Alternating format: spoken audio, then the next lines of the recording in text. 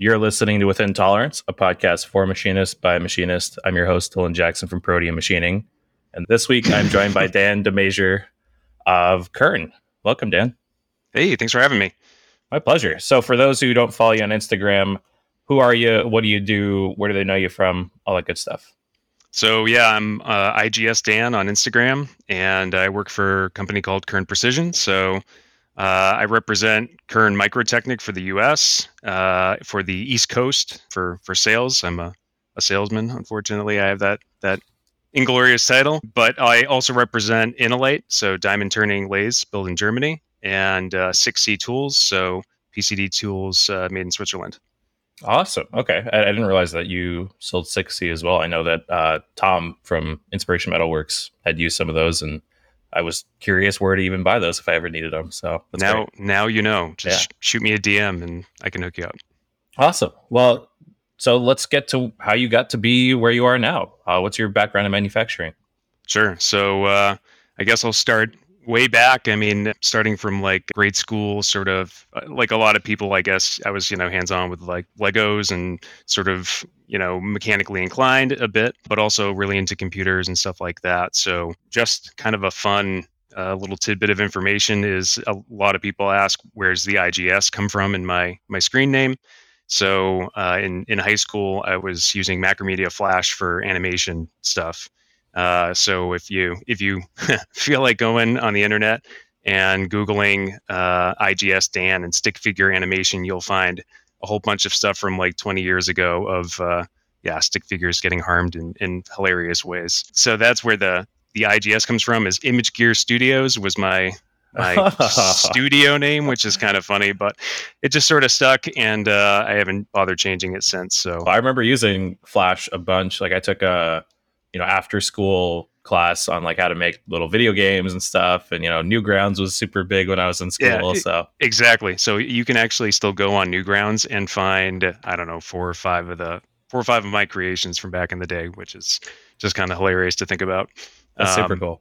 So yeah, that's sort of how I started getting involved with sort of the computer side. Was Flash animation is, I don't know how you describe it exactly, but it got me comfortable with using software that would sort of ease me into doing CAD CAM stuff, I guess. So that got me comfortable with that as well.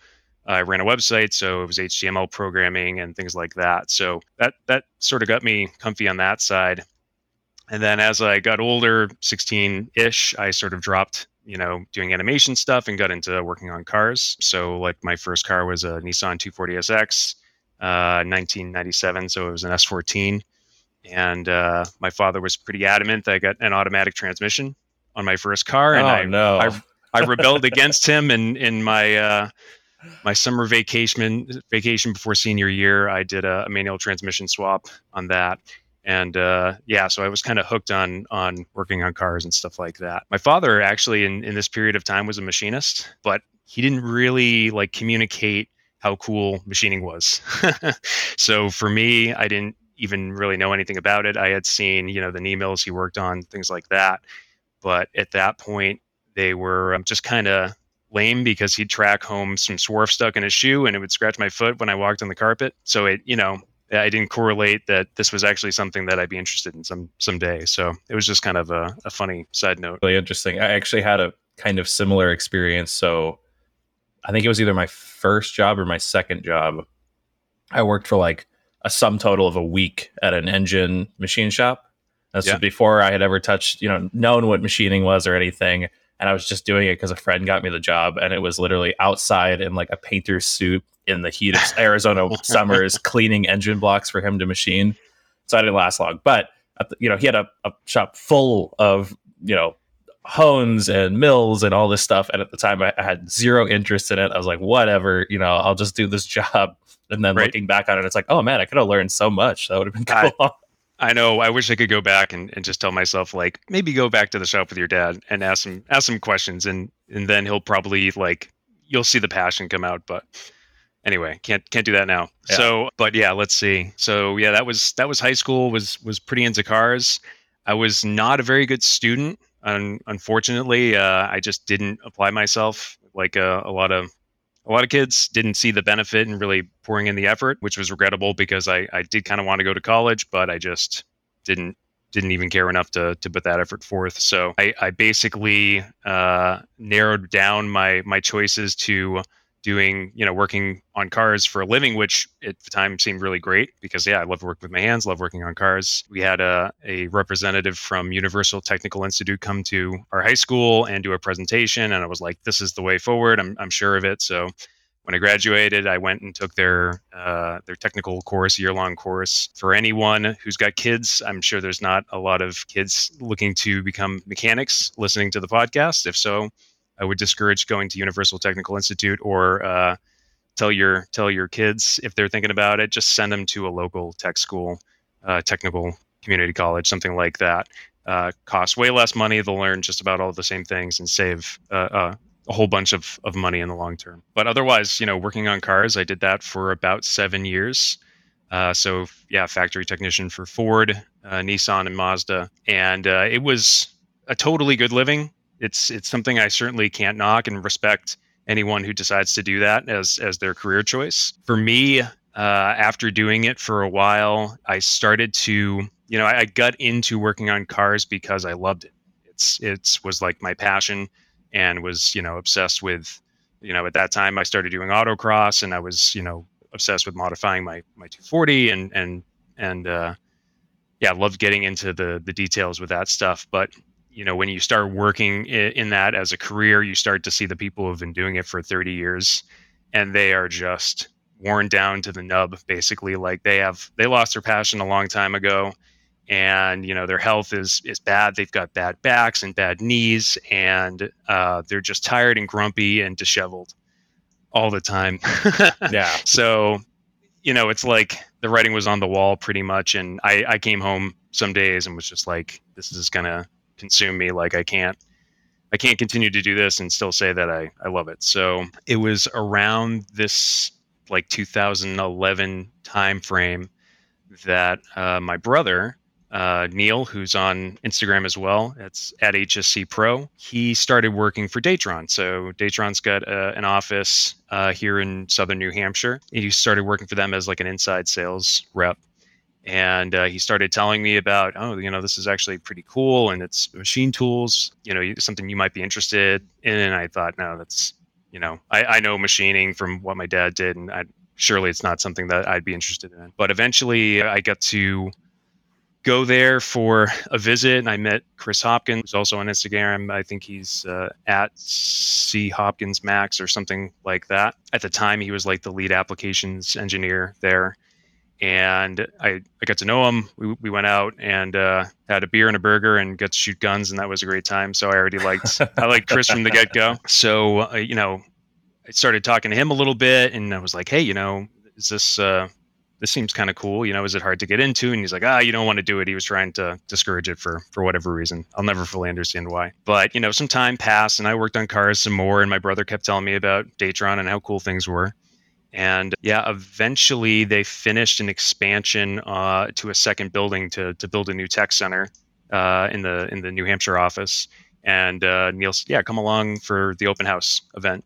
So I went, and they had, 4 or 5 machines running, and I saw just, like the tour de force of all this cool machine tool stuff. And I had no clue what I was looking at, just that it was like a calling. Like I saw that, and I was like, I need to get out of what I'm doing. This is so cool. How do I get involved? And then I really sort of doubled down on talking to Chris and bothering him and saying, hey, what can you recommend? Like, how do I get started? Do I have to go to some school or course, or, what do I do? I just didn't know my ass from my elbow when it came to how to get started. So Chris really threw me a bone in like 2012, late 2012, something like that. He said, hey, all right, if you really want to get started, what would help is if you learn some CAD/CAM software. It's kind of maybe a little bit backwards to start with CAD/CAM instead of learning machining, but I took whatever opportunity I could get. Yeah, well, it's something you can do at home. It's they're not going to loan you a Datron. Exactly. So he said that he had this copy of Mastercam Home Learning Edition for, I believe it was X6 or X5. I don't quite remember, but he gave me that. So it had, a trial license of Mastercam and these tutorials that would just walk you step by step and like some basic 2D drawing stuff, and then some basic cam toolpath stuff, just 2D contours and 2D pocketing and drills and all that stuff.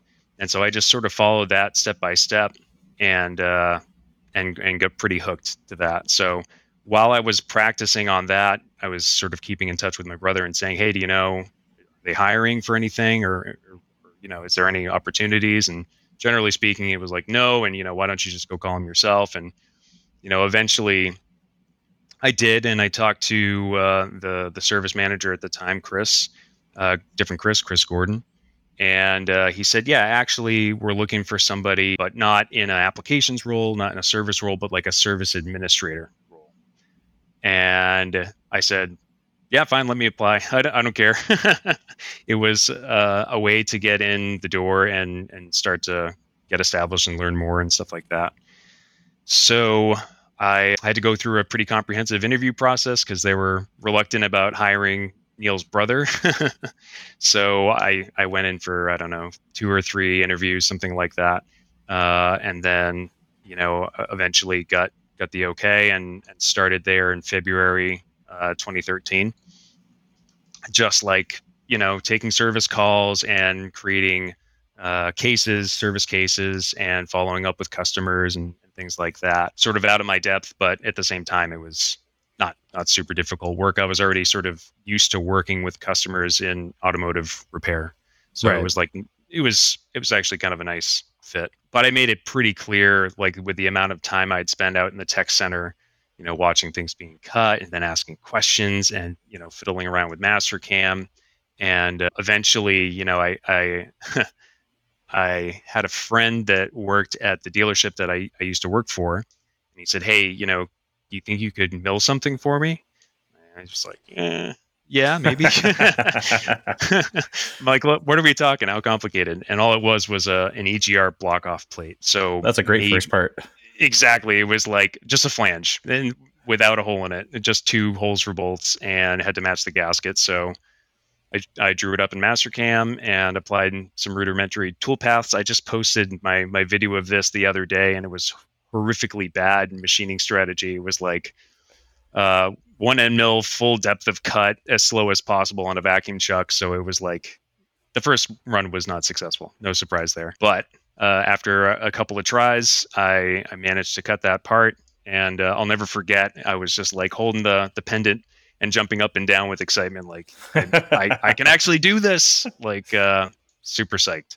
So that sort of enthusiasm became sort of apparent in the company, and they moved me to like a half service, half applications role, which I did for about 6 months, 6 months to a year, something along those lines, and then eventually sort of transitioned into an applications role. So, the focus sort of shifted over I was there at Datron for about 7.5 years. And I think it started off mostly with just training people, how to use the control, the basics, doing installations on machines, but then doing some test cuts. So it's pretty common, no matter what manufacturer you're talking to, that a customer is going to want to see a test cut to validate the equipment, make sure the tolerances are good, et cetera. So I was doing a lot of that. And then it transitioned into maybe the customer needs a turnkey solution, whether it had automation or they needed custom macro programming done. So I got very comfortable with that. And yeah, that went on in that fashion for about four years or so, until I started doing applications project management, which was basically working as sort of the in between the rest of the applications department and our sales department. Because yeah, if the sales department just goes directly to the applications engineers, then sometimes some things would get by that shouldn't be there, parts that belong on a lathe or not a Datron, for instance. So I was sort of the gatekeeper there, and was also still doing test cuts and demonstrations and things like that at the same time. That went on for about 2 years, until that brought us to roughly 2019, late 2019, something like that, where I started focusing a little bit more on the marketing side. A lot of the social media stuff that Datron was putting up at the time, I was contributing to, overseeing, and doing things like webinars, creating video content, writing blog articles, all sorts of stuff like that. So yeah, that was right before COVID in that early 2020 range. At that point, I had known Marv for a couple of years. We had met at Autodesk University 2017, I want to say. I think we met at I was Autodesk University. just about to say that. Yeah, because Marv was amazing. And those little air quality sensors you guys were making? Yes. Yep. So every time I went to the Forge or whatever they called it to get one, the factory. Yeah, factory. So they would cut off the line like 3 people before me and be like, nope, sorry, that's all we got. And I was so bummed. And then Marv and I were in a class or something, and he's like, oh, well, I know Dan and I know a few guys that are doing that stuff. Let me see if I can hook you up with something. And like, I think I have the only, guest of AU who has a sensor that I have the machine top cap, but I have a 3D printed prototype outside shell because there was none of the machine ones left. And he happened to snake all these parts for me and it let me build it. I was like, you are the best. But yeah, I think we met there. Yep. So yeah, I'd known him since actually before that because he started posting stuff on Instagram and I was like, who are you? And he was like the most remarkable dude that I had met at Datron in a while. And just like, I mean, there's a bunch of good guys at Datron. So if they're listening, then I'm not trying to single out Marv, but it's just we built a pretty close relationship. And, when he left Datron to go work for Kern, it caught my attention, of course. And I had already known about Kern for a while. Datron's really interesting, and it's a weird place, I think, to start your machining career. In retrospect, at the time, I didn't think anything of it. In one perspective, it was really good because Datron's not a conventional mill by any stretch of the imagination. It's exceedingly good at what it's good at, and then it's can be pretty bad at a lot of other things. And it just became the normal. So I was sort of molded around what was good Datron fits. And that made it easy to get going. Also, the majority of tooling that they're using are single flute tools, which are super forgiving for stupid amateurs like me, full cut plunging my EGR block off plate. Right. So it was actually a really nice place to start. But at the same time, I recognized the longer I spent there and I'd go to IMTS and I'd see all the other machine tools, different types of tooling and stuff. It's just like I started to acknowledge that, this wasn't Datron's not the pinnacle of at least my career. I mean, for some people, it's all the machine they'll ever need, but I was left sort of curious about more of what else was out there. And it's kind of a funny story that in the sales offices at Datron, there was in somebody's booth, they had this normal size piece of computer paper with a pyramid printed on it. And in the middle, there was Datron. And then on the bottom, there was like Tormach. And then there was like Haas and there was Robodrill. And I think Datron was there-ish. And then above that, there was like Micron and Hermela. And at the very top of the pyramid was Kern. So I had known about Kern since then. But, I never really dug too deep into it. I was just like, Kern, wow, they're the best. That's all I knew. And so it was around that sort of 2020 time, early 2020, right before COVID. Marv was like, hey, next time you're in Chicago, just let me know and I'll talk to Tony, who's the president at KPI, Kern Precision, and I'll hook you up and you guys can, you can meet up and have a chat and just, whatever. So I said, yeah, that sounds great. So it was February, so like T-minus 1 month before total COVID lockdown. And I happened to be there for an event. And Tony and I met up for tacos and beer. And unbeknownst to me, it was like my job interview for Kern. So it was funny, but it was good because it taught me a lot right in that instance of, what I thought was true about Kern was maybe not true, or there's some things I didn't realize. I'll probably get into with some of the questions I have here. Some of the things that I thought were true were not. But yeah, after that, it was cool. It sort of ended on the note of like, hey, if you're ever thinking about changing careers, let me know, and maybe there's something we could do. I said, okay, that's fine. So then, yeah, I went, and this is the last couple of visits I did were installing John Saunders Neo, the loaner Neo. Mhm. And then the week after, I think I went to install Ed Kramer's machine, his Neo. And then that was like right on the cusp of like, the FAA saying you can't fly anymore. It's not safe Right. because of COVID, et cetera. So I did that installation. And then it was like after that, I worked from home from that point on. And I think like for a lot of people, this was sort of like that trend, that phase where people were starting to consider like, what am I happy where I am? I think with COVID, a lot of people just started questioning like maybe this is the time to mix things up a little bit. Yeah, you slow down And- enough that you can kind of analyze things. Yeah, exactly. So it was, I did the work from home thing for a while, but I was pretty bored because I had no access to machines or anything anymore. So it was a lot of blog writing, which was not super fun. And then it was June of 2020. I got a call from Tony and he said, "Hey, are you still interested in this whole process?" Or not, sorry, this whole process, but, coming to work for Kern potentially. I said, yeah, maybe. Why? What do you have planned? And he basically explained that there was an East Coast sales guy. His name was Gary, and really unexpectedly, he got a cancer diagnosis. Oh my goodness! And it was like 3 or 4 weeks, and he was gone. Wow. And it was it was very sudden, and I was. Even still now, it's like I've heard all these stories about Gary, and I never got to meet him, and I'm still pretty bummed about that, and I feel terrible for his family. But he said, "Hey, we have this gap now, and we need to fill it. Are you interested?" I really had to stew on it for a while because I owe my whole start to my career because of Datron, and the people at Datron, still fantastic people.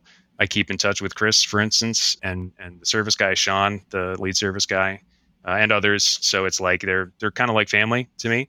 And it was a hard decision, but I said I'm not going to have an opportunity to work for Kern like this probably ever again. Who knows? So I jumped for it. So yeah, I put in my last 3 weeks, wrapped up some of those parts for the BattleBots stuff, and yeah, ended in mid-July and started with Kern in August of 2020. And yeah, my role, like I mentioned, is East Coast sales manager, and I've been doing that ever since. Yeah, for Kern, for Innolite, and for 6C. And I don't know what else can I say about that exactly. I get to do what I love, because I was very hesitant about coming into sales at first because I don't know, any salesperson that has, you're a salesperson, you kind of get the shivers a little. You're like, ugh, I don't want to talk to a salesperson.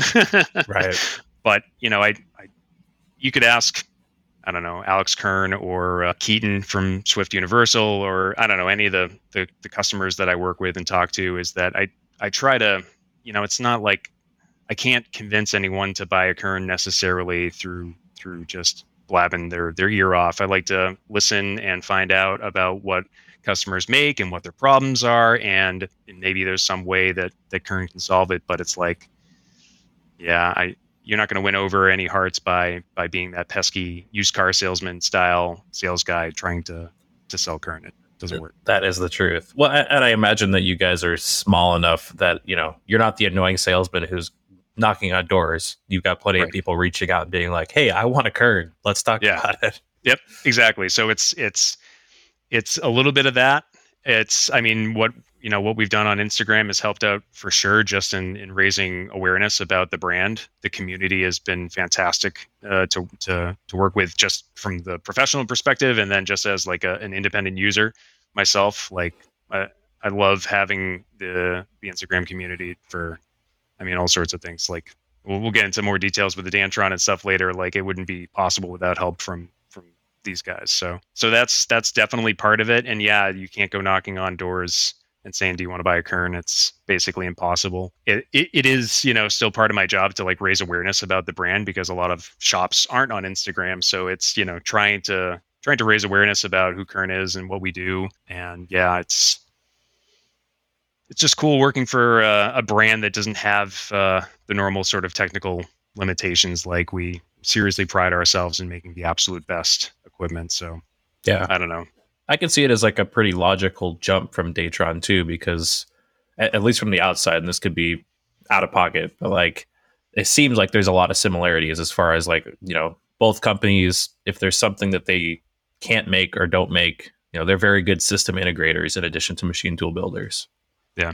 So it's they have some similarities, but there's enough differences where some people were concerned at first. They're like, "Oh, you're going to Kern. Isn't that competitors to Datron?" And I said, "No." Like once you dig into the details, you realize pretty quickly that they're in two totally different realms. So it was like a lot of the knowledge that I got in terms of high RPM spindles, that was very handy coming into Kern because that's all we have. But like vacuum chucks, which is Datron's jam, Kern doesn't do. I mean, we have very rare vacuum applications, but they don't use the same style vacuum chuck with the permeable paper or anything like that. So it's like, yeah, that and the thermal management and just the sheer weight of the machine. There's no gantry style equipment. It's like Right. they're so different that you can't really mistake them for each other. Plus, if you could get it done on a Datron, you'll probably spend half as much, if not, you know, more savings than that to do it. So usually it's like when someone's coming to us with a problem,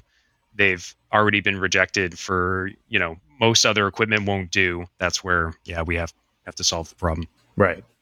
Yeah. No, I definitely, you see places like M5 Micro and stuff, and you're like, nothing else will do for that kind of work. It seems Yep. like.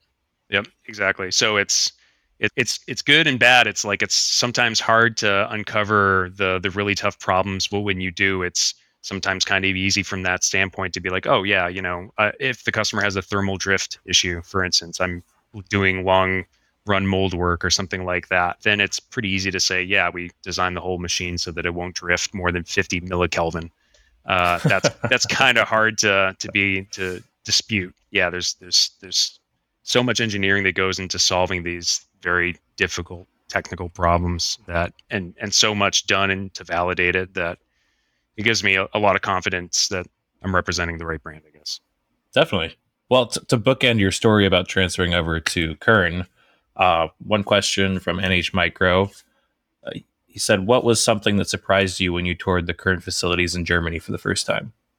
So I this was the hardest question of all the ones I got because some were just uh, just mean jabs from some of my friends here on Instagram, and then this one was actually a good. This was a good one. So I stopped and thought long and hard about this because it's like, well, it's like you visit the factory and it's gorgeous area of the country. I mean, it's like goes without saying, southern Germany is just beautiful. But that's not surprising. Everyone's seen the pictures and stuff, and the facility is gorgeous, and everything is well maintained and well organized, and it's just a beautiful facility, and you would expect nothing less, I guess, from a company like Kern. What did surprise me when I started to think more about this question was that I was truly surprised to see the two CEOs walking all over the company, hopping into to the production floor to ask a question. And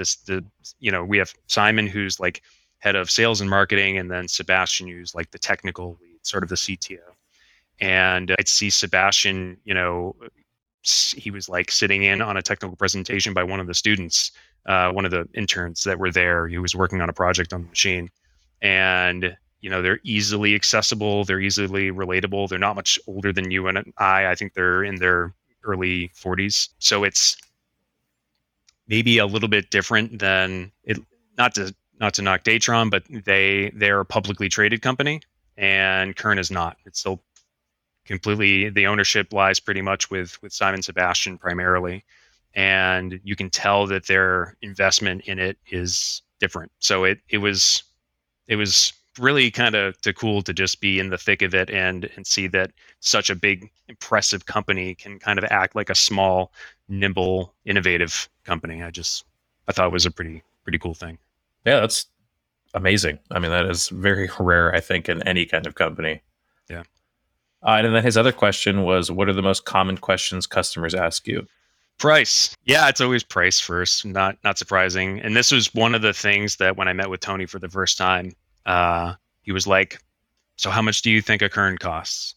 I'm like, "Well, it's clearly $1 million, right? Everyone says it costs $1 million at a minimum, and then you got to tool it up." And he was like, no, actually, the average price was quite a bit lower than that. And like in my experience, it varies. So like if you're getting something like an Evo, it's much less. It's something like more realistically in the 300,000 range. If you're getting something like an HD, then it's going to be a lot more. It's going to be more in the 800,000 range. But it's like you could configure either of those machines with so many different options for spindles or automation or tool changer size or flood coolant type, etc., that it can really range all over the place. So it's of course possible to build $1 million kern, but I'll say it's not the common. I think the out the door price is typically quite a bit lower than that. So it was kind of an interesting thing to learn about, was just that we're actually pretty price competitive compared to a lot of brands like Micron or Hermla or whatever. They've got pretty pricey equipment too. It's not just us. It's not like we're an outlier. So that was something that surprised me. And yeah, it's definitely the most common question, not surprisingly. But that, and what sort of industries do you serve is a pretty common one, which if I had to answer it is like a lot in semiconductor, a lot in defense, a lot in medical. That seems to be growing for sure, whether it's like implants or instruments. It sort of runs the gambit. And some of it, of course, we can't talk too much about because of NDAs, et cetera. But it's pretty well diverse. And then, I don't know, other common questions. Yeah, it's usually just, they see something on Instagram and they want to know more about it. Tell me about the internal workpiece automation, or, what the travels are, et cetera. It's sort of the common stuff, but price is definitely number one question that always comes up. I totally understand it. I've asked it myself. Yep. The internal workpiece automation is pretty sweet. Like when I saw that actually, Josh, who asked the question, when I saw that on theirs and like the videos he took, I was like, man, that is like such a nice package.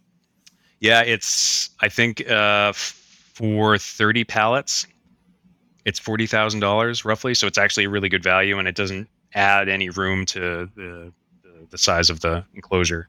So it's kind of a no-brainer for a lot of customers who are like, I'm thinking about getting automation. Like maybe they're doing short run sort of work, and it's surprising a lot of customers, or people I talk to at least, are still hesitant about doing automation for short run stuff. They always think automation means you're doing like thousands of pieces. So if you can sort of get them to think differently about automation as being, your second shift that you don't have to, pay health insurance for, then it becomes kind of a no-brainer to utilize that internal workpiece automation to buy back your hours during the day.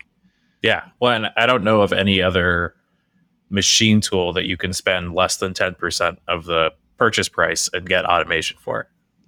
That's like killer. Like that's like you said, it's kind of a no-brainer at that point. Yep. But yeah, it's actually funny. Josh asked that question, and I had never even heard of Kern until the NYCCNC tour of Hacko, and then saw their pyramid. Yeah, and I was like, oh, that's kind of interesting. And then Grismo got one, and like started becoming more of a name that I understood. But I had literally never even heard the name, or if I had, it had not stuck at all until then. Yeah. This is sort of like where there's still work to be done, I think, and we're getting good at it, and Instagram is a huge help. But it's like you talk to some people and they're like, "Oh yeah, Kern, you make the really precise desktop machines, right?" So they think of the MMT, which is like the first Kern from 40 years ago at this point.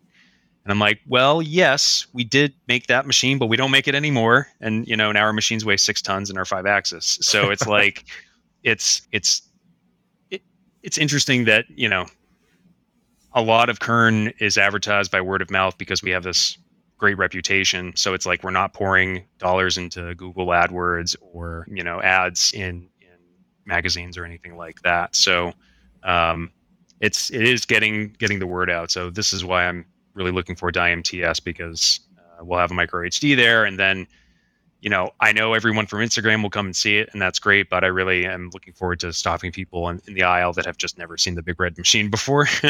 Oh yeah. And letting them know Kern isn't maybe what they thought it was.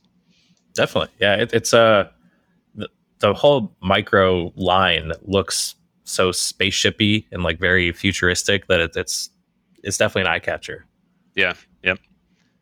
Well, we have got a million questions. Let's see. Kint's Precision, Foot Pedal Jones, Murph's Machine all asked about the Dantron. And so let's get into that is, where it's at, what's the next update, all that good stuff. So I'll give the quick backstory on the Dantron for any listeners that haven't seen it on my Instagram, but this was probably 2018, I think. I had been actually let's go way back. It was like my first year working at Datron. I had to service this M4, which if you if you can even find it if you Google search it, but an M4 is basically like before there was the Neo, they had the M9, and before the M9 there was the M4. So it's a bridge style, so fixed gantry with a moving Y-axis and cast iron construction. It's like one of the only Datrons you'll see with a T-slot table. Travels are roughly like 300 by 400, 300X, 400Y, 250Z, something like that. In inches, that would be 12 by 16 by 10, we'll say. And I had to work on this machine that had sort of fallen into a state of disrepair. So I had done like a PM service on it, whatever. And I got it back up and running, had to replace a control unit or something along those lines, some electronics fried on it. But I got it back up and running, but it had a spindle converter issue. And you couldn't run the spindle, which was like a 60,000 RPM Jaeger spindle. You couldn't get it up past 15 or 20,000, something like that. So the machine wasn't super useful for what they were doing anymore, which was, I want to say it was like an investment casting, die machining, something like that. It was for a jewelry industry. And so I got the machine back up and running, but like I checked on them and I'm like, hey, are you guys using the machine? They said, no, not really. It's broken still. And I think we're going to get another piece of equipment, blah, blah, blah. I said, okay. I kept that in the back of my mind for a while. And I touch base with them, every couple of years and say, hey, are you guys using your M4? What's the status update? And eventually they replied with, no, you know what? We don't really use it anymore and we want to sell it. I said, okay, I'll give you, I lowballed. I'm not even sure if I want to say it seems almost insulting. But I lowballed them because at this point the M4 was running on like really early Datron control that Datron doesn't support anymore. So not even Datron wanted the machine back because like it's a nice machine, but you would have to retrofit a new control on it. It just wasn't going to happen. It's too expensive. So I gave them a lowball offer and they were insulted and they said, no, we won't take it. Okay. So like another year goes by and I say, hey, you still have the machine? And eventually I got to a different person than who I was talking to. And he said, yeah, we want to get rid of it. We got to make room. I said, great. Send me some photos of it. I just want to make sure it looks the way it did last time I saw it. And they sent over the photos and I take a look at it and everything looks great, except I don't see the control terminal for it. So it's basically got like a tower rack that would sit off to the side that had the spindle converter and a bunch of the electronics and the PC and the monitor and mouse, everything up top. And I said, yeah, I don't have a photo of the control stand terminal. Can you send me a photo of that? And they said, oh, no, we threw that out. It's it's our company policy, our IT policy to throw away PCs instead, just dispose of them for security reasons. Oh my God. Oh, well, just so you know, you threw away like more than half the electronics that you need to run the machine. So I changed my offer from an insultingly low offer to, it was no longer insulting for me. Right. I offered them scrap value for the machine, $150. And they said, yep, that's fine. Come get it. So I hopped in my friend's truck, Sean, actually the service tech that still works there. And we managed to load an M4 in the back of his Nissan Titan pickup truck. And, that truck was kind of crying mercy, for the whole 2-hour ride home, but we made it. Kind of funny is that I didn't have a forklift at my house to unload it. I was just about to ask, how did you get it out? So I got creative. There's a business down the road from me that sells pellets, like wood pellets for pellet stoves. And this was like November, October, something like that. So I needed a couple tons of pellets anyways. So I said, hey guys, if I buy 2 tons of pellets from you, can you use your forklift to transfer this machine from the back of the truck into your delivery truck? And they said, yeah, we don't care. So they did it. They unloaded my 2 tons of pellets and one Datron into my garage. And yeah, now there it sits. So I've had that machine for, yeah, around 3 years or so at this point, 3.5. And basically, long story short is there was so little left to work with on the Datron side that in order for me to restore it as a Datron control machine would have just been prohibitively expensive. Even if I tried to source all these parts from, other users, and, I know a few that might have some of these components. Like, the fact of the matter is, if any of them died and I had to go back to Datron to get them replaced, then it's going to cost me an arm and a leg, which is, I'm this is for my personal use. I'm not a company yet, at least, so I can't really it wouldn't work for me. Right. So my research started into what sort of servos I should get, what sort of control I should get, etc. And yeah, over the last couple of years, regrettably, it's taken years to get to this point, but with a lot of help from people in the Instagram community, I've been able to get ClearPath servos together, Masso controller. I've had a heck of a time finding the keyless bushings for adapting. This is belt drive on X, Y, and Z. So I had to take the original pulley, bore out the ID. So I brought that to a friend with a machine shop nearby, board those out, and then get a new keyless bushing to adapt from a metric shaft to the inch shaft that's on a ClearPath servo. So yeah, where we're at right now is that basically the motors are mounted. I built new adapter plates for that. I have all the wiring, power supplies, etc. I've started doing some servo tuning on the Z-axis, and yeah, my issue is just setting the time aside to peck away at it, because what's happened so far is it's been a matter of like, all right, I'll work on this when I have a nice chunk of time. And when do I have a nice chunk of time? Usually the holiday break at the end of the year. So you'll see a burst of activity around December, January. And then I'm like, all right, now I'm going to like set aside, one night a week, I'm going to go out and work on it.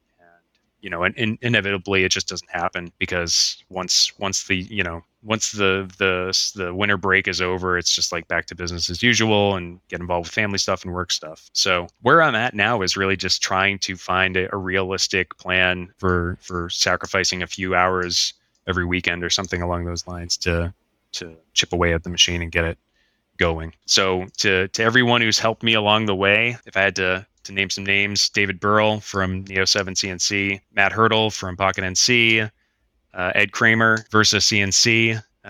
Everyone has been like a huge wealth of knowledge and help, and I'm still working on it, and it will get finished. I promise. So what's left to do? You said maybe servo tuning, and then what else? Yeah, so it's pretty much, once the servos are tuned, then it's a matter of, on the control side, basically just wiring that in and setting the travel limits. So I've got to put proximity switches on X and Y. I've already got a limit switch in Z, so that's all set. I'm going to leave the tool changer for last. So one of the parts I was able to get from Matt is one of the test spindles that they were using on the Pocket NC Solo. So it's a HSK 25 spindle, 30,000 RPM. They ended up not going with that spindle because it's air cooled instead of liquid cooled. That's a small sacrifice to make for a garage machine. So I need to build a spindle mount for that as well. Yeah, I have a probe for the machine as well, but it's the Datron style probe, which flips up out of the way. So I need to figure if I can even make that work through Masso control. So it's going to be kind of a long journey. I think it will start off with Masso control, and then it may inevitably end up on Mach 4 or something like that if I can't make it do what I want. Or Linux CNC is probably the other realistic replacement. But yeah, it's a lot of that. I have in my shop news, I have an idea that I wanted to, I don't know, maybe bounce around a little bit and see what you thought about it for the other thing I need to tackle, which is an electronics enclosure for all the power supplies and things like that. So, but we'll get into that later. Okay, very cool. And I guess part of the question that I saw here from Alex Kintz, the goal for the Datron in terms of like what do I actually want to do with this? When I got the machine, I just wanted the machine, and I didn't know what I was going to do with it, and I still don't know exactly what I'm going to do with it. What I'd like is to have a machine that's capable enough with an ATC that holds somewhat decent tolerances that if I can come up with a product idea, which I've had a few ideas here and there, no lightning in a bottle, but that I would like to be able to have this, operational just as sort of some side income and for doing some personal projects and stuff like that. Something nice to fall back on for sure, because I certainly do miss running a machine on a day-to-day basis. And a Shapeoko gets you it will help scratch that itch, but it's I mean, like anyone with, I'm sure, like stepping up into a brother it scratches that itch, but then you'll probably want to step into something more like everyone else has. I mean, John Grimsmo started with a Grizzly mill and now has a Kern. So, right, exactly. And he's not stopping. Yeah. Well, and especially in prototyping, like I am, and with my customers, there's the ever push towards like, hey, can you make this just perfect? Like, can I just give you a model and you make a perfect thing? And it's like, oh, yeah, I'll give it a shot. Yeah. Thanks. Yeah. Press print. Right. Yeah. Let's see. MKE Machine asked, has it been difficult transitioning from an apps role to a sales role? So no, I guess the reason it hasn't been is that it was sort of the logical transition. I've known of a few application engineers in the past that have moved into a sales role before. Actually, one of them still works at Datron. He was sort of like my colleague there in applications, Kevin Mulhern. He was like my go-to applications, cohort. They were both working on similar projects at the same time, but he was a much more experienced machinist than I was by comparison. So he had a lot more of the traditional knowledge. So I knew I could sort of always turn to him if I needed some advice or, some brutal honesty on how I was programming something or my feeds and speeds, et cetera. And, likewise, if I knew something about macro programming that he didn't, we would share that. But, he was a very, very good applications engineer. And before I left Datron, he ended up going into sales there, which was a big surprise. But it made total sense when you stopped and thought about, not generally speaking, but occasionally working at Datron, I'd have to work with a salesperson that they hired in that didn't have any machining background or, outside of the machine tool industry. And it was a lot of hand-holding on the application side, especially when it came time to do a customer demonstration or something like that. And, they had got them so far as to get them in the door. But when you start doing a demo, then it's like your product knowledge just shines through, and then they start turning to you for answers and things like that. That it sort of got to the point where, I was like, why am I I'm helping these sales guys out and, they're doing well, but it's like, I'm not really reaping any benefits from that necessarily, besides the company doing well. So that's always good. But it's like, maybe I could do sales. So when Kevin left to do that, it really got me thinking about, maybe I could do sales if I could get over the title. So it actually, that's sort of what Tony convinced me of, is like, when he asked me about doing sales for Kern, was like, we need technical salespeople. You can't just be like the used car salesman type and sell a Kern. It will never work. So he's basically convinced me that having that app's real world hands-on knowledge, having done there and been, having been there and done that, it helps to make sure that I not only know what I'm talking about, but I'm not going to try to sell something to somebody not knowing if it's actually going to work. Right. Because I had been in that position before when a salesperson, wrote a check that I couldn't cash. There's something special about having salesmen that know the product, or at least know how to cut metal. I can very easily tell when I start, showing salespeople parts that we've made or something, or talking tolerances, like you can either see that they are engaged and understand what I'm talking about, or it just like they glossed over, like, yeah, Yep. yeah. Yep. Here's Nice. a brochure. Like, yep. Yeah. So it's yeah, I guess I just try to stick with the reason I love doing apps was because I like to think that I'm kind of a CNC nerd a bit. I mean, otherwise I probably wouldn't have a Datron in my garage. So yeah, I just sort of nerd out with my customers, and that works out pretty well. And yeah, it as long as we can enjoy the conversation, then yeah, that's all that matters. For sure. Another great question from Alex Kern. He's got a two-parter. Who was your biggest teacher in your career, and how did they prepare you for your eventual entry into the inner sanctums of vultures? Alex has this thing with Marv where they just refer to me as a sales vulture, which now I've become accustomed to, and generally speaking, whenever I send Alex a message, I end it with a caw at the end, caw, just to make the vulture noises. So the biggest teacher in my career, this was another kind of really good question, but tough, because I know that like Alex had a mentor in the machine shop, but me myself, I never worked at a machine shop. The most machining I ever did before working at Datron was turning brake rotors on cars. So, which I wish I had even a little bit of knowledge back then. I could have turned them a lot better. So, my biggest influencers and teachers sort of changed over the years. So, when I started, it was Chris Hopkins, for instance, giving me that Mastercam Home Learning Edition. And, he had a lot of the knowledge that I needed to get started with programming and feeds and speeds and things like that. But it was tough because he ended up going to run the West Coast office in June of 2013. So I only had a small overlap with him. So it was a lot of calling him on the phone and begging for help. But, when Kevin Mulhern started at Datron, then he was, just having him, by my side to have the practical knowledge, bounce ideas off of, became really invaluable. So I progressed a lot in working with him. And also there was like this competitive nature between the two of us that we always wanted to sort of outdo each other. And that, I know that moved me forward a lot to be better at what I was doing. So yeah, in the sales perspective too, my brother, he doesn't work at Datron anymore, but he still has been in sales for a long time. But I would put him in that sort of category of, the honest sales guy. If there's a better solution for what you're trying to accomplish, then he's going to tell you.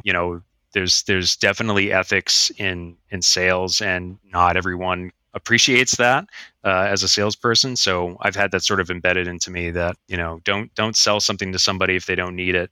It won't bode well for you in the long term. Your name is basically your you live and die by what people say about you. So it's like, that's what I learned from him was, just be honest. And if it's not a good fit for a Kern, then the people you work with will appreciate hearing that, because someday maybe they'll have something that actually belongs on a Kern and they're going to remember you. So yeah, that's made me a good vulture, Alex. Ka. That's a good one. So yeah, I think that's about it. And then I guess two joke questions also from Alex and from Mickey. What is all of this about Jingdao? Because they both asked independently of each other, how does Kern plan to counter the high precision, high accuracy of Jingdao machines? And I've seen them post something about this, and obviously I have not been included in the joke. So yeah, Mickey and Alex are just devious. They're like, if you leave two kids in a room with lighter fluid and a candle, like things are going to end badly. So what happened was I'd been working with Alex since like September or so of 2020 when he first reached out, and he was doing all his research about, getting a new machine. And, it had been a long journey. I'd met with him a bunch of times. We had dinner, and lots of phone calls and lots of DMs. And, he went out and he visited Marv and he did the test cut. And then from there, he was like, all right, I think, we're going to move forward with getting a Kern. And, I was basically waiting for the purchase order to arrive. and Alex messaged me and said, "Sorry, man, I can't do this. We're gonna get a Jingdao instead." He's like, and at first I was, because you didn't call me, you just DM'd me, so I couldn't tell. I couldn't hear any laughter in the background or anything. So at first I said, "Oh, you're messing with me. That's funny." And he said, "No, seriously, we're gonna go with a Jingdao." And my heart sank basically. Oh. And Alex couldn't keep up the gig too long, but he let me know, and I felt a lot better. But come to find out, this was like between Marv and Alex and Mickey, just this evil plan to mess with me. Oh man. So now Jingdao comes up in conversation more often than it should. Like, That's so. great. Well, I'm sure he told Mickey that he was going to get a Kern. He said, "Well, I wouldn't do it that way, but okay." Exactly. Yes, that's the other one. Oh, that's great. All right, so some car questions we got. MK Machine asks, "Do you miss working on rusty cars for a living?" Yes and no. So for a living, no. But in general, yes, to some extent. I mean, the reason I left working on cars is because I did want to preserve it as something that I love to do. So, and I haven't been able to really dig into that because, I had kids now starting 14 years ago. So I got pretty distracted from working on cars as a hobby.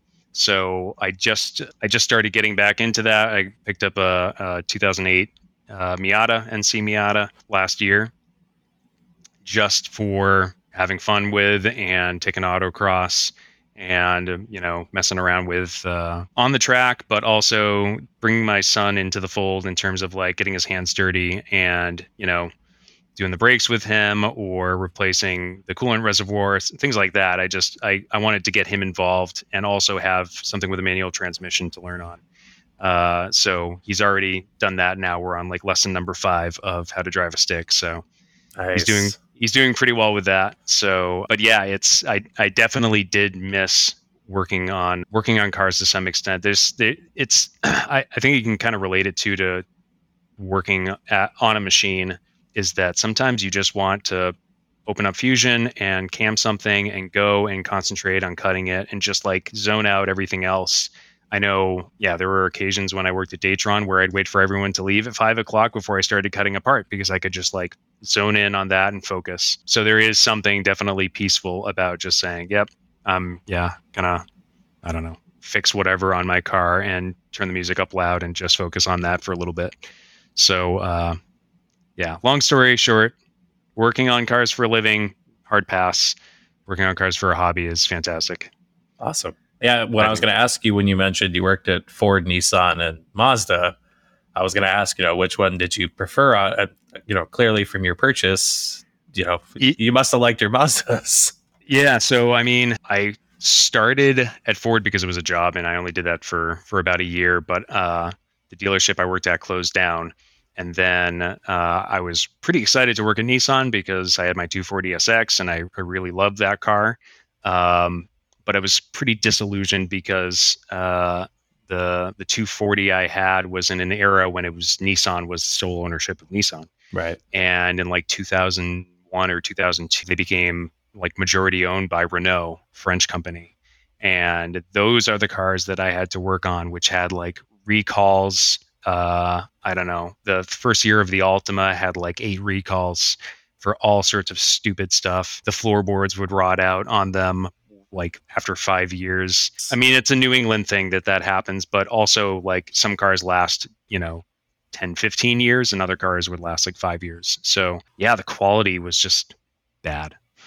Yeah. So I was pretty bummed that working for Nissan wasn't as such a glorious product as I had hoped for. And the dealership I worked for just kind of stunk too. So when I left there and went to Mazda, I didn't really expect too much, but I sort of came to find out that the product was quite a bit better. So yeah, now we're kind of a Mazda family to some extent. We've got a CX-5 and an MX-5, though the company car that I'm driving is German because, I mean, German brand. It makes complete sense. Yeah, of course. So So yeah, but for just sort of getting the family around and then for messing around with, it's hard to beat something like an MX-5. Though an MR2 would be pretty good as well. They're not bad. Yeah, I don't know that the thin J10 would hold up to any New England shenanigans, but Yeah. My brother's got an MR2 from Arizona with like 200,000 miles on it, but no rust so far. But it's only coming out, in the seasons when there's no salt on the road. Right.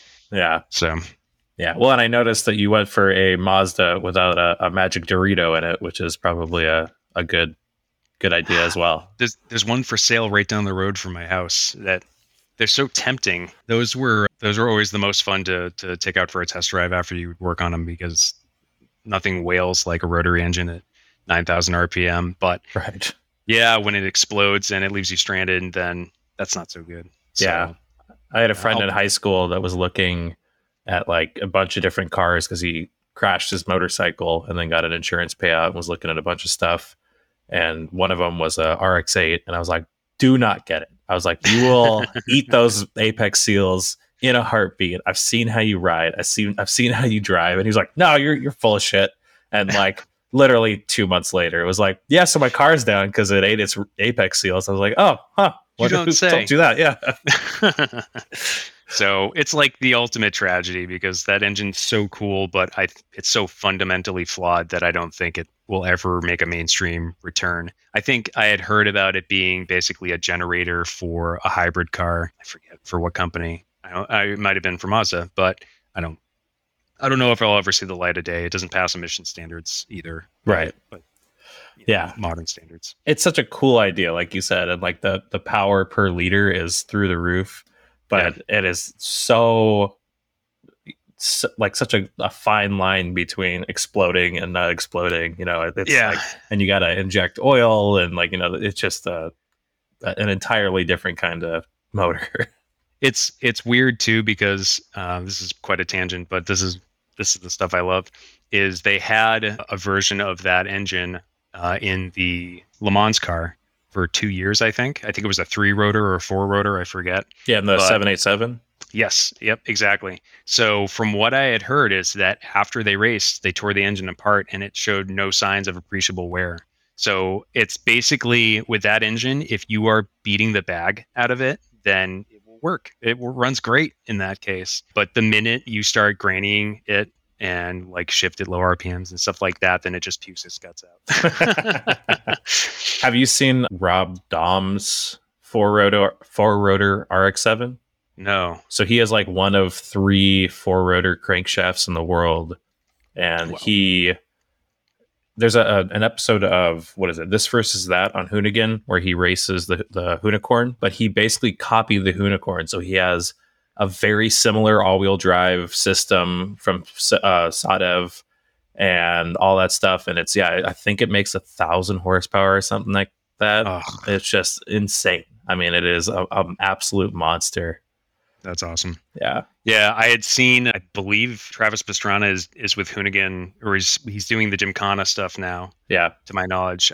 We went to Mount Washington, climbed to the clouds, which was they do a hill climb every 3 or 4 years. And so we saw him do his world record run last year with that, his STI race car. That's awesome. It was wicked. So the onboard footage is insane. Like it just, the way they captured it was so perfect, because you really feel like you're just on the edge and going to go over any second.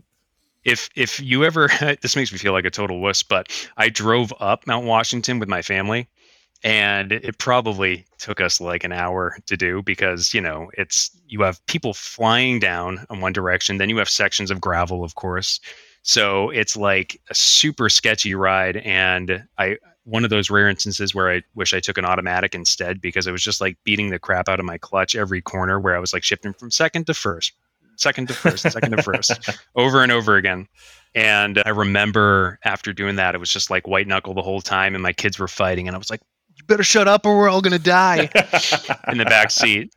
And we got back down, and we were at dinner or something, and I found the Travis Pastrana run from like the year before, and I swear, having like PTSD watching him fly up the mountain. Just like, I was just here doing this, and that's not possible. Oh yeah, yeah. We went up Pikes Peak when I was a kid. We took a family trip to Colorado and went up Yeah. there. And I had a friend in college who actually won first place in the supermoto class and went Really? up there. And like, yeah, it's just insane. Like you're like, okay, so it takes with traffic like 2 hours to the top, and you're like, you just did it in whatever. It's like, what? How? Like that's insane. Yeah, it's really, hill climbs are so cool. Yeah. Well, speaking of racing, Inspiration Metalworks, Tom asked, what are you going to do to get better at autocross?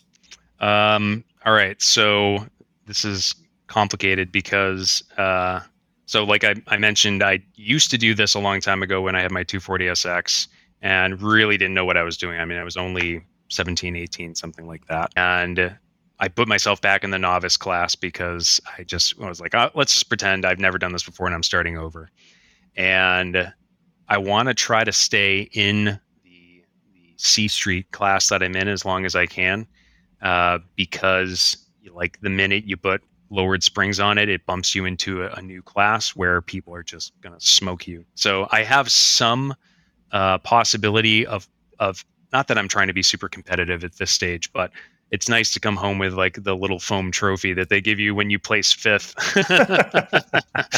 So mechanically, about all I can do to get better right now is a front sway bar. I already have 200 tread wear tires, which is like the lowest tread wear rating you can go before you're in a different class. Yeah, that's about it. You can technically, there's some ways to cheat the system, because like for 1 year Mazda made an MX-5 with like a limited slip and different springs and different sway bars and all this stuff. So like technically you can be in a stock class and have all these modifications, but you're basically bending the rule book. So, I also want to try to avoid falling into that pitfall where I just pour money into my car, because I don't mind spending the money over a long term and like get the enjoyment out of it, but I don't want to, spend twice as much as what I bought it for, in order to try to be competitive in the class.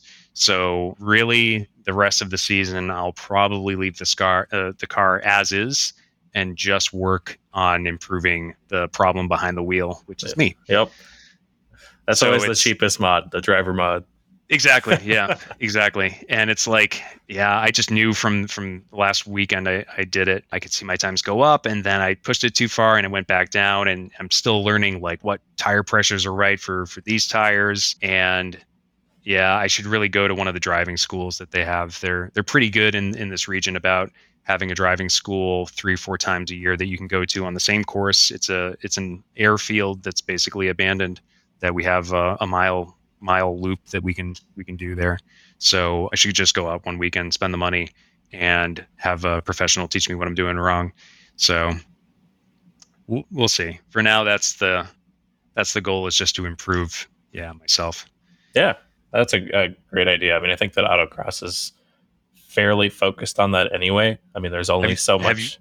I haven't done it yourself? No, I haven't. There's actually one here at a small airport up north, but I've never had a car together at the same time I had time to do it, which just kind of sucked. And like the MR2 has been sitting for, I don't know, 6 months now or something like that. So maybe once I put it back together, I'll try my hand at it. It's a humbling experience, because you'll go there and feel pretty good about your car, and you're like, I'm going to do all right. And then you finish, and then you see that some, 20-year-old Ford Focus beat you in like not only did they beat you on time, but like if you compare it to the PAX numbers, so like if you adjust for what class they're in, they really beat you. They're in third place and you're in like ninth, and you're like, oh my God, I suck at this. So it's humbling for sure. And it's a ton of fun. So I'd recommend it for any listener. Just take what you've got, as long as it's not a truck, and go do it and have fun. Yeah, definitely. Well, that brings us on to shop news and new things. What's new in your world? So this is I wanted to talk quickly about the Dantron and sort of pick brains on this. Dylan, you haven't done like a machine build on your own before, have you? I have not, no. Okay. So this is a listener question. Just send me a DM if you have answers for this. Part of my hang up in proceeding, I think like this is part of my issue in general with this project is doing too much research and being like, oh, I could go this direction or that direction. I don't know the servo is right or what control. Sometimes I just need to stop thinking and just buy something so I can find out if it works or doesn't. So the issue where I'm having that now is getting an electronics enclosure, because you can go and get these like NEMA rated electronics housings, enclosures, whatever, cabinets, but they're pretty expensive. Easily spending $500-$600 on just a box to put your electronics in. So I'm curious if anyone has an opinion on making their own. And my idea essentially is I have some space underneath where the table is, that it's basically, think like thick steel sheet metal frame holding up the table, and underneath there's quite a bit of space. We'll say something like 24 inches maybe of just empty space underneath. There's a really small chip tray that hangs close underneath the table for collecting chips, but underneath that, there's plenty of room for components that was going completely unused before. So what I'm thinking is modeling something in Fusion in the sheet metal extension and sending it to Send Cut Send and folding it and silicone sealing the corners and basically creating an electronic enclosure, myself, that I could potentially save a chunk of change, but also fit into usable space underneath. I'm reluctant on buying a cabinet separately, because if it doesn't fit in the machine, then it just makes the footprint bigger. And I've got a decent amount of room in my garage, but not that much. So I want to try to keep it tidy as possible. Right. Are you planning on running flood coolant on this machine, or is it just going to be air mist like a Datron? Yeah, I was going to keep it in the Datron theme of using just some sort of spray mist. I'll probably start with the really cheap $30 option off Amazon or eBay. Eventually it would be nice to have something like the Microjet system, where that's a pressurized tank, so it's a much more steady stream. But yeah, in the long term, probably just that plus isopropyl alcohol, because it's cheap and available. But yeah, no flood coolant plans for this machine. I mean, it sounds like a well-sealed homebrew solution would probably do you fine then. Yeah.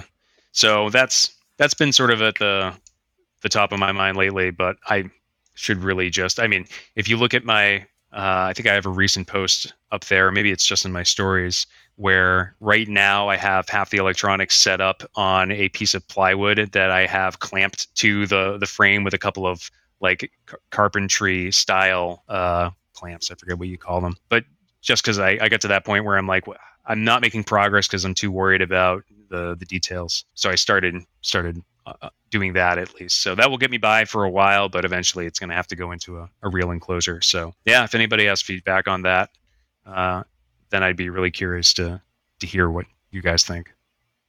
I mean, I would imagine if you, going back to your automotive roots, if you wired it to use like engine harness plugs, then worst case, you could swap out your control board, control cabinet without having to rewire the whole machine. Yep. Yeah, that's true. I mean, those are generally speaking sealed for water and stuff like that, so they'd be fine with chips. A lot of the connectors that are on like the ClearPath servos are pretty similar style, where they're just plastic connectors, but they have little rubber gaskets on them for protection. So yeah, that with like a bulkhead fitting on the back for all the plugs probably work out pretty nicely. Yeah. So that way you can make a mistake and it won't, take you down for till the next year's holiday break. Cool. Well, and then you put down Kern news. What's new in Kern's world? So yeah, I was a little light on things going on in my shop besides what's going on with the Miata. So I guess a couple of things to share is, of course, we'll be at IMTS this year. I wanted to share that, and basically why that's kind of cool and worth sharing is we'll have the Micro HD there with the internal workpiece changer. So we'll have a bunch of different parts set up. We're working on one surprise part right now. We're keeping it under lock and key, but really excited to share more about that. But one thing I can tell you, and we don't really have the specifics on it yet, but it's sort of still in development, is we're going to basically say bring your broken carbide end mill to the show and flip it upside down, stick it into a chuck, and we will machine something into the end of it for you so that you can take it back home. Oh, that's cool. So we're trying to devise what the coolest thing that we can mill into the end of it will be that will make it like kind of a cool keepsake. So yeah, that's what we're working on right now. Just make sure that if you're going to bring an end mill back home, that you stick it in your luggage, please, if you're flying. Yeah, I wonder how they'd react to that. Like, TSA does not like it when you bring cutting tools through security, and I know that because I did that once by accident. Like, left a customer site from an installation and was like rushed to the airport and realized that I had like just a few cutting tools in my backpack. And they stopped me. I had to go back, bring it to my luggage. That was fine, but they gave me a very thorough pat down after. So check it in your bag, please. that's so funny. That's like when I was coming back from AU that year, they lost their mind over my Space Mouse. Like, they like scanned my bag a few times, that had to unpack the whole thing.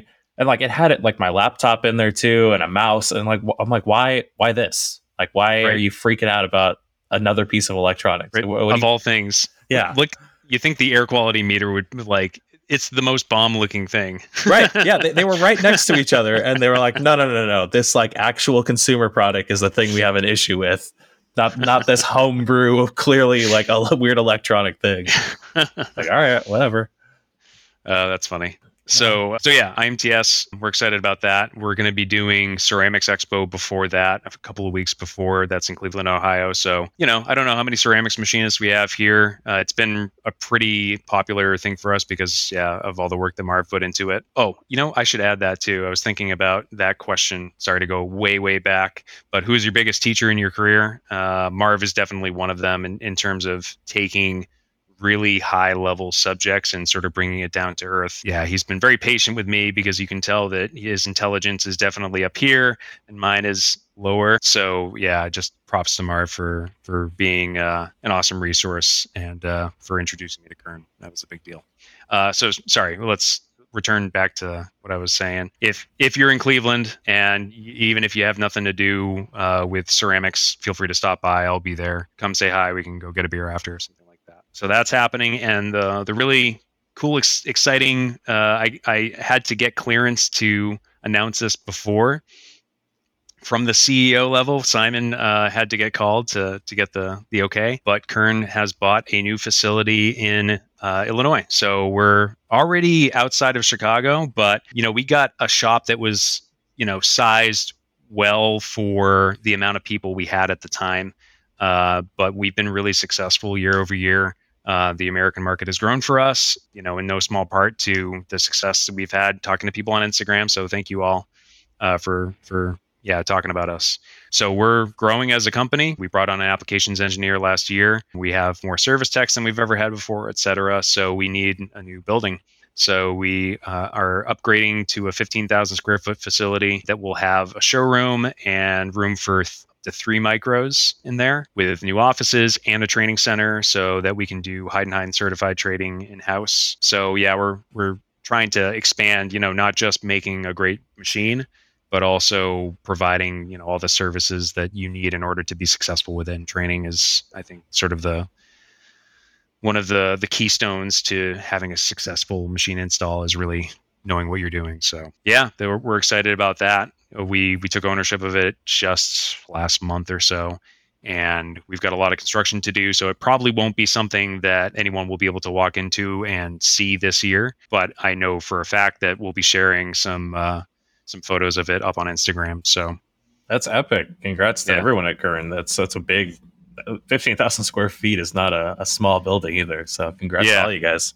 Thank you. Yeah, it's pretty cool. I'm excited to be with Kern in this like big time of growth. Yeah, it's a good time to be here for sure. That's really cool. Yeah, I look forward to seeing pictures and what it becomes for sure. Yeah. And just like a small side note, something I forgot to mention in sort of like my responsibilities with Kern is I am a contributor on the social media.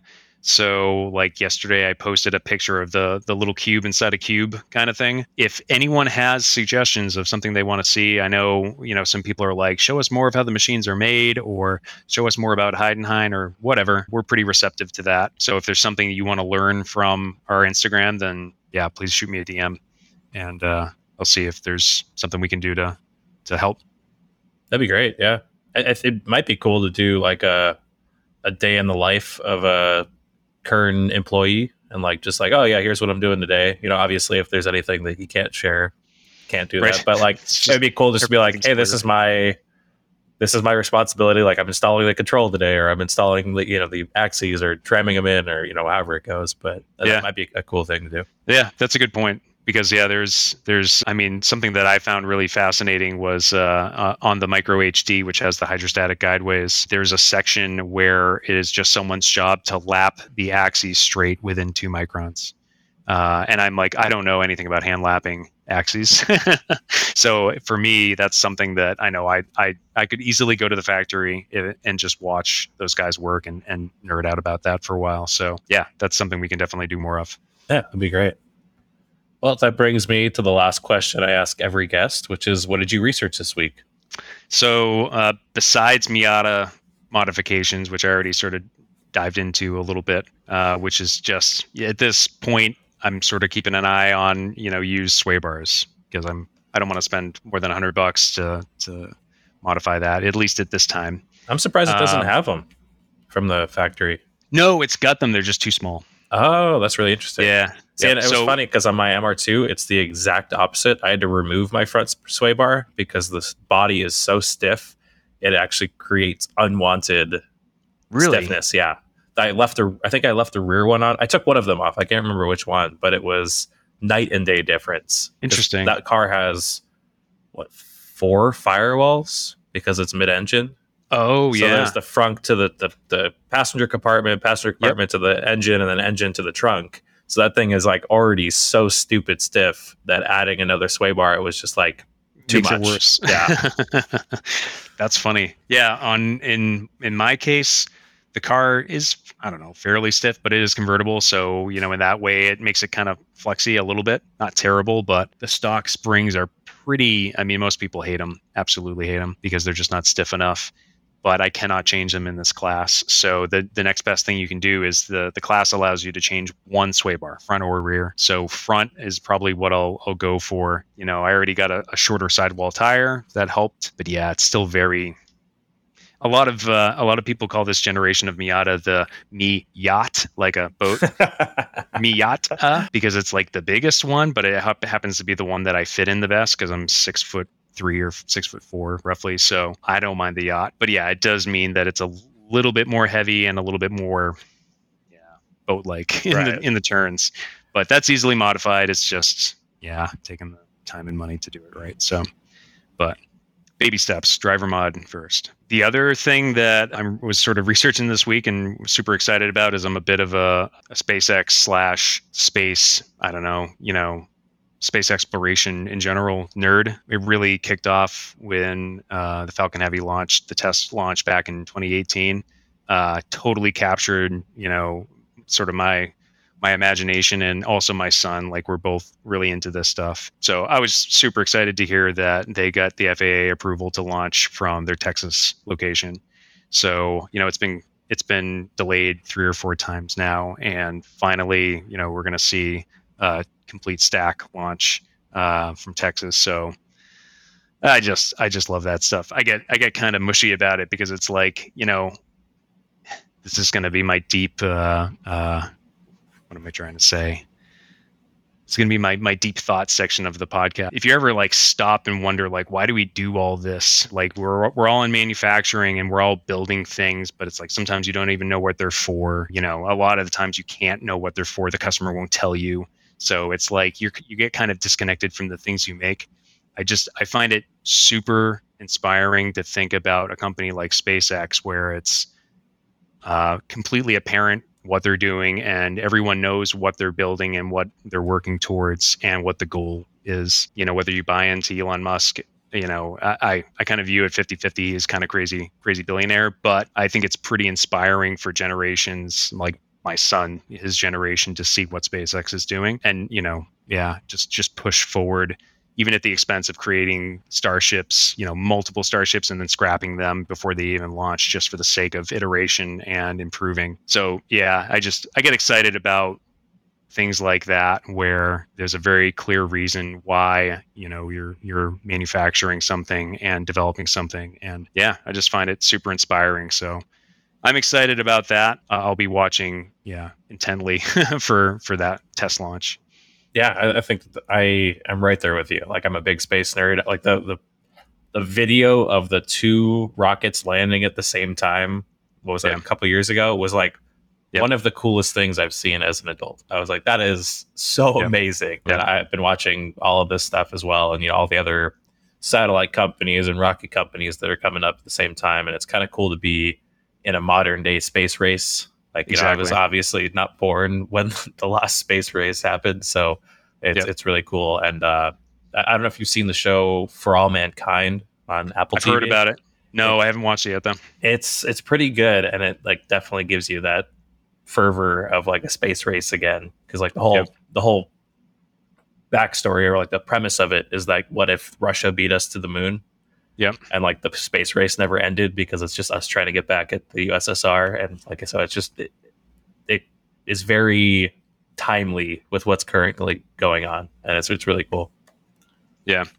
So it's even now, like, I go back to that test launch video, which was February of 2018, of the Falcon Heavy, and if I'm having a crappy day, I'll just go back and watch that, and it's just like, just to hear everyone in the crowd of there, in the launch complex, cheering on, that is just like, I don't know. There's something inspiring about working towards a goal like that. That just, yeah, it can like make me feel better about humanity on days when sometimes we suck.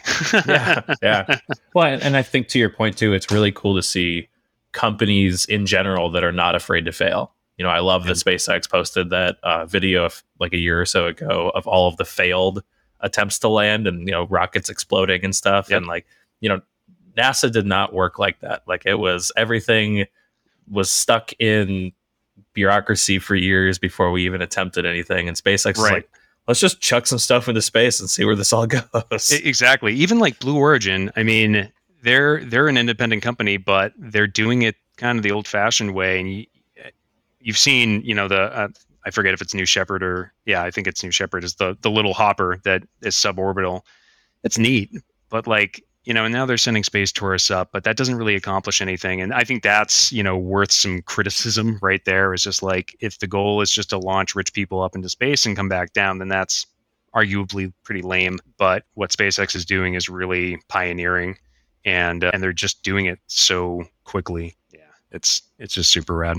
I love that stuff. It seems like there's a lot of companies. I know there was some company out of Colorado or something that tests in Alaska and shoots stuff up, and then could be Astra, maybe. There's a whole bunch. I mean, this is, when I'm researching, what I research every week is watching Scott Manley on YouTube, who basically does like every week he'll say, what happened this week? China launched some rockets, SpaceX launched some rockets, this was announced, etc. So that's how I keep up to date with that kind of stuff. But yeah, it's a good time to be involved in not just manufacturing, but watching this develop in front of our eyes is super cool. Yeah, it is. And then there's that company, I can't remember what it's called, but it's the one that is using the giant slingshot and vacuum, more or less. Yeah, I forget what they're called, but I know what you're talking about. Yeah, what are they called? I'm sure if I just Google space slingshot, it'll come up, because of course the first post was giant space slingshot. It's called Spin Launch. That's what it is. Spin Launch, yeah. Yeah, that one's another cool one. I like the concept, but I think I forget what the statistic is, but like, once it leaves the slingshot, it's already at like 100 G's of force. Yeah. It's like, what can you launch with that? Like small CubeSats, that's about it, because like nothing else would tolerate that amount of force being put onto it. So it's cool though. It's like, we have to, it's another instance where like, well, we might as well try, because we don't know what we don't know until we actually do it. So Yeah. Um, There's a lot of companies doing weird stuff like that. We've got one locally called Worldview that's doing giant balloons to bring stuff to space. And like, actually, really, they're, I think they're partially funded by that whole rich people want to go to space thing too, because one of their projects is like a giant thing that'll bring people up for space tourism. But part of their thing, I think, is also bringing up satellites and stuff in a very slow, controlled method because yeah, it's just, slow balloons. yep, cost effective though, yeah. Yeah. So yeah, so that's sort of what I try to research when I'm not doing everything else. Yeah, definitely. Well, Dan, thank you so much for taking the time. It's been great to kind of Yeah. get to, put a face to the name. I know we met at AU, but like that's been years now, and it's kind of good to catch up and Yeah. hear your whole story and how you got to where you are. Yeah, it's been my pleasure. And hey, before I sign off, how are things? I know you're both full time now, you and Brad. Yes, we are for like a week now, and it has been amazing. Oh my Awesome. goodness! Like I think we were both a little nervous about it at first. Me, just because I've been like alone now for what, 8 months, Yep. and Brad because it's kind of jumping off into something new. But man, even just in the past week, like our local BMW motorcycle dealership, I've got a good relationship with them because I bought a bike from them, and they called me yesterday and they had a tool that wasn't fitting a bike, and they're like, "Hey, can you come down and check it out and modify it?" And we're so slammed right now that like there's no way I could have done it. And then I was like, "Oh, well, Brad can just do it." And so like I texted him, I was like, "Hey, I got some lathe work for you when you come in." And so he did that. And then like there's had been another part that I've been pushing off for a customer locally that's really understanding. Like he has me make batches of this one part whenever we have time. And I just haven't had time. And I was like, "Oh, hey, Brad, can you figure out how to fit that in the TC? Like, we never run it in there, but just can you figure it out?" And he's like, "Yeah, sure." And like, he got those running yesterday and has already almost finished the entire lot that I needed to run. And I'm like, this is epic. This is really nice. That's So awesome. we Yeah. might need to replace the TC before the end of the year with maybe another Speedio or something. Or I really don't know where we're going to go next. We're going to kind of see where IMTS takes us and all of Yeah. that. But it'd be really nice to have another Speedio and add that to the fleet and have him be able to run more complex parts and stuff that needs 3D machining and all that. Yeah. That's awesome. Well, hey, congrats. Thanks. I also want to just like add one other thing too before I forget is I really appreciate this podcast. For one, I think I mentioned to you it's very timely, and I'm not trying to throw shade because Josh Hacko is my man, but I so wish I could hear more episodes with like regularity of the Precision Microcast. Yeah, But it's Josh, like, Adam, we all yeah, want more. guys. But I understand there's a lot of research and time that goes into that podcast where this is a different format. What I will say is I'm privy to some episode that's coming up, one or two of them that are going to be really good. So I'm excited for that. But what I can say is, as someone who's in manufacturing but never worked in a shop, or I've run obviously quite a few CNC machines, but mostly just from one brand or the other, but doesn't have that practical experience. I love this podcast because it lets me hear people's actual experiences with machines and what's going on in their businesses. And I think it's something that more people in sort of a sales role could benefit from, is actually, being putting yourself in the shoes of a small business owner and understanding what the day-to-day struggles are like. And it's like, how do you can't sell to people if you don't understand what they're experiencing, essentially. So yeah, I feel pretty fortunate that I get to listen to this and sort of get a sneak behind the curtain kind of what everyone's up to and what their struggles are and how they overcome it. And so yeah, thank you. It's awesome to be here, but it's even better to listen. I appreciate that. Yeah, I do think that I've talked to salesmen before that don't seem to understand the difference between when they're selling to a big company and versus a small business. It's like, I need this machine to work because this is my lifeblood. Like, Right. It's like this big company might be big enough that they can just like, I don't care, it'll work when it works kind of thing. But like, Yep. this is like my machines are the way I make my money. So Yep. yeah, Exactly. I'm glad that comes across and that it is helpful for you. Yeah. And I mean, that's something with Kern too, is like, we of course have huge customers, right? Big names, whatever. But then we also have like John Grimsmo level people, and sometimes smaller, that have our equipment. And I mean, it's they go through similar struggles as to what I hear of people who are on your podcast. So it's just good to keep a pulse of what's going on in real machine shops, not just huge conglomerate companies. Well, I appreciate that, definitely. Yeah. And real quick before we close, new Patreon thank yous to Doyen and Johnny. Thanks for joining the Patreon to help support episodes like this. And thanks again, Dan. I really appreciate you coming on and taking the time. Absolutely. Thank you, Dylan. And thanks everyone for listening. I'll be back next week.